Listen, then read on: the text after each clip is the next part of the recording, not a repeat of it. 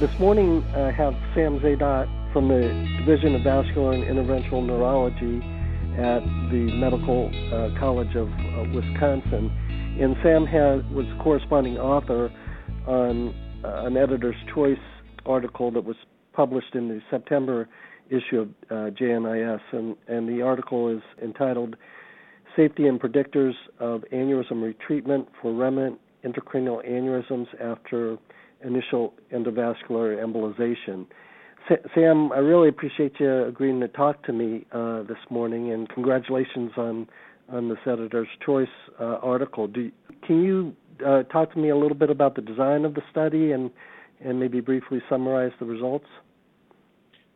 Thank you, Rob, for inviting me to do this podcast.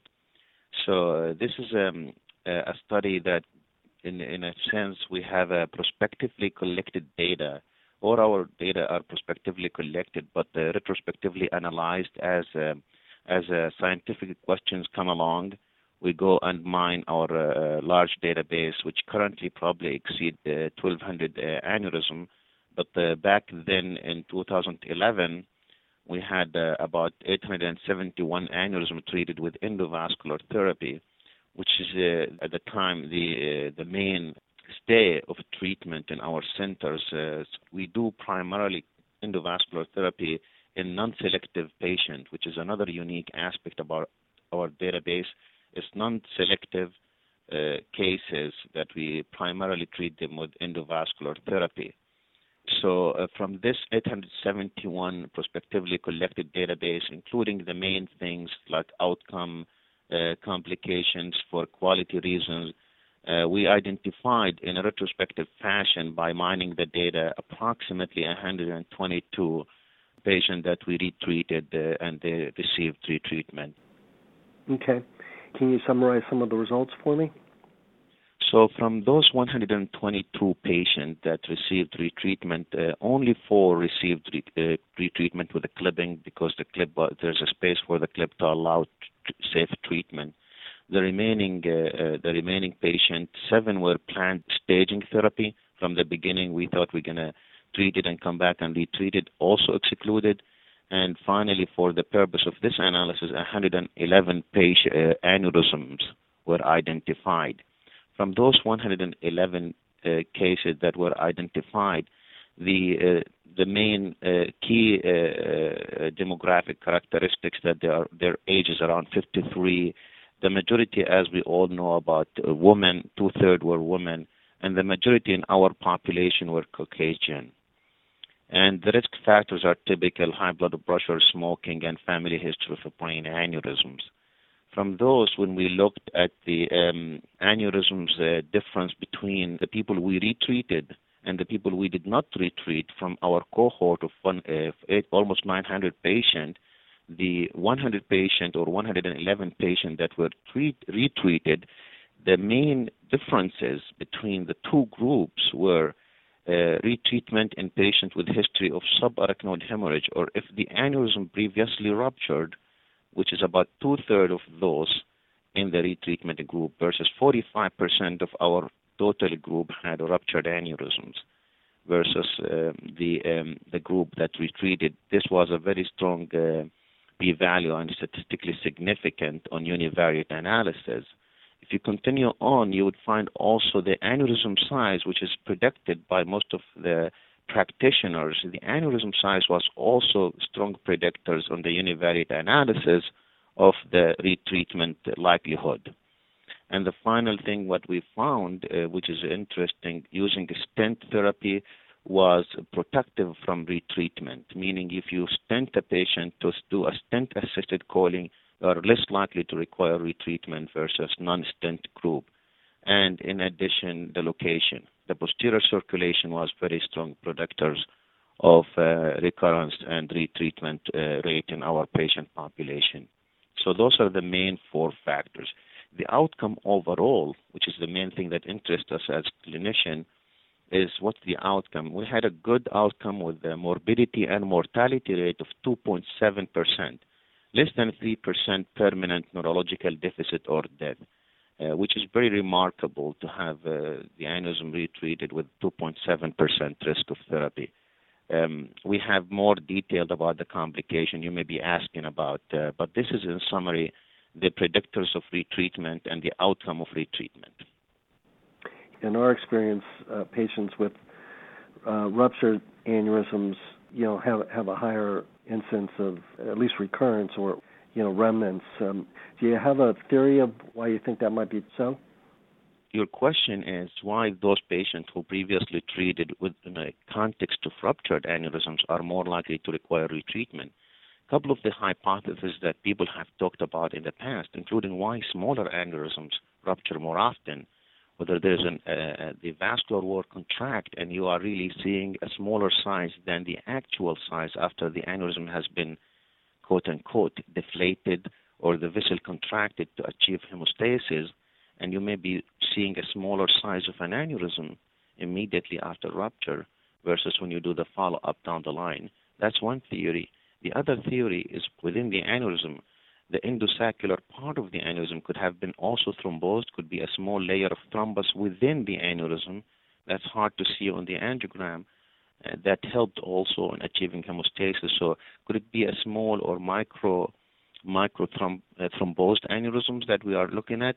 And after you treat them down the line, the vessel relaxes, the endovascular wall, the vascular wall relaxes, the thrombus resolve, and then the aneurysm come back, like you mentioned. That sounds reasonable. I think that, at least for me personally, it seems that patients with ruptured aneurysms, at least in my experience, have a higher incidence of thromboembolic events during the procedure, and I think that for me personally, sometimes I'm a little less aggressive in the ruptured setting than I would normally be, potentially in an unruptured setting. But that may just be me personally.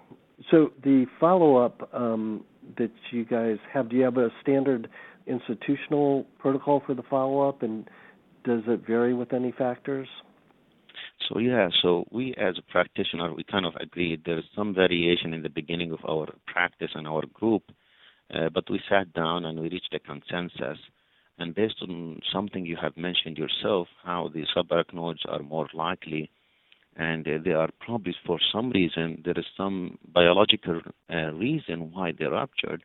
So we feel more concerned about the ruptured aneurysm that we treat, and we do. Now we agreed and we reached a consensus to look with an angiogram at 3 months for the ruptured group. So in 3 months we looked. If it looks good, then we move into once we are less aggressive with angiograms that other groups, as I kind of survey the people and talk to people, we do less long-term angiograms. So we do 3-month angiogram for ruptured. If it looks obliterated and very decent and Raymond scale 1, we go to MRA once a year. So she will get another 9-month MRA, then after that once a year.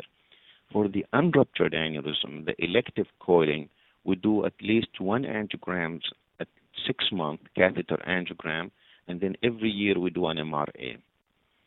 We have not agreed to when to stop the MRA screening after the first year. Of course, the one with residual, we may be more aggressive, and those group with residual, 10 to 20% of residual, we may even do another angiogram if we are so worried. We may do more frequent MRA. But for the majority, 70 to 80% of the population, they follow this 3-month angiogram, catheter angiogram for unruptured, 6-month for ruptured, annually thereafter. If it's like with the newer technology, the pipeline, we are less concerned about long term. We do 2 years MRA and we stop doing indefinite MRA. For the old coiling or intracranial without the pipelines and without the flow diverter, we kind of tend to continue to follow them up. Well, that makes sense. I mean, that's somewhat similar to ours. So we actually you probably even do less angiography than you guys do. We usually get a baseline, MRA at the time of coiling, and to correlate with the post-coil angiogram, and then you predominantly use MRA. If there's a question on the MRA, then we go ahead and get an angiogram follow-up. But pretty similar to ours. As far as retreatment, that's kind of a controversial topic as far as which aneurysms should or should not be retreated. What do you feel about that? No, I agree with you. I think the majority what we treat is, it seems even from our database that we presented in this paper, the majority had remnant class 3, where the practitioner felt the dye was getting only 10 patients had increased filling at the neck. So some of us have treated neck, 10 out of the 111, 8% were neck remnant that grew, a significant neck remnant, and the majority they wanted to see the dye in the dome of the aneurysm. And that's kind of the biggest criteria, and 68% of the population were previously ruptured. So I think we are consistent where you're worried about those ruptured. 2/3 of the retreated patients previously ruptured, and then the majority or close to 90% had remnant class 3 from the one that we retreated. So I feel although I didn't survey my partners and we didn't put it in the paper because the variation in the group may confuse the readers, but looking at the result, it seems there is a theme that if people feel there is a class 3, the majority of our group were treating those class 3 remnant or recurrence. And if there is increase in the neck filling from baseline, and we're going to probably put a stent in and add additional, especially with the technology moving to ultra soft and soft allows us to provide more complete obliteration toward the neck. So there may be some feeling that they can go after those as well. Well, that makes sense. And the retreatment cohort had a fairly high use of stent assistance. I would imagine some of those patients were acute ruptured aneurysms to begin with, and which is why you may not have utilized stent assistance. But do you have a general feeling about, other than the initial presentation of rupture, why stent assistance might not have been chosen initially, but then was chosen for the retreatment protocol? No, I think that's a good question. I think that's valid. Like you said, you stated the obvious reason, which is probably early on with the complexity of antithrombotic therapy and how to do it in relation to ventriculostomy, in relation to a need for surgery in case there will be a need. So people try to avoid acute stenting. Then I think the subsequent therapy, people may be using stent for 2 reasons. One is really to bridge the neck and provide a scaffolding. And the other one, even with a standard stent, not the flow diverter, some people believe there may be a change in the flow pattern that will also help achieving permanent obliteration and definitive therapy, even with the older stent generation that are not meant to be a flow diverter. Some people believe that there is some of those stents. So I think the retreatment for recurrence trying to be more assertive and provide more pack-in density, provides more flow diversion with the old stent designs, non-flow diverting stent. So I think that may be the second rationale of using more if the aneurysm is recurrent. Well, that makes sense. You mentioned, and it's true, your morbidity of retreatment is remarkably low, which is great. The main morbidity or complications seem to be intraoperative perforation, which was also fairly low, but maybe slightly higher than what's in the literature for primary treatment. Do you have a theory about that? I mean, do you think that, catheter, it always seems to me that, even in the primary treatment when you're trying to reposition the catheter and guide wire into an aneurysm that already has coils in it, you're doing it sort of blindly because it's very difficult to see the catheter tip. Do you think that may have played a role in some of those cases? Those are very good explanation what you just mentioned, and I agree with that. In addition, I was thinking about this question in particular. I think the fact that two things like what you said, that the dome is obscured when you're trying to access the aneurysm in the recurrence. Maybe you have to be very careful that the microwire doesn't go through the old coil mass and breach the dome. That's one potential, given the visibility may be problematic.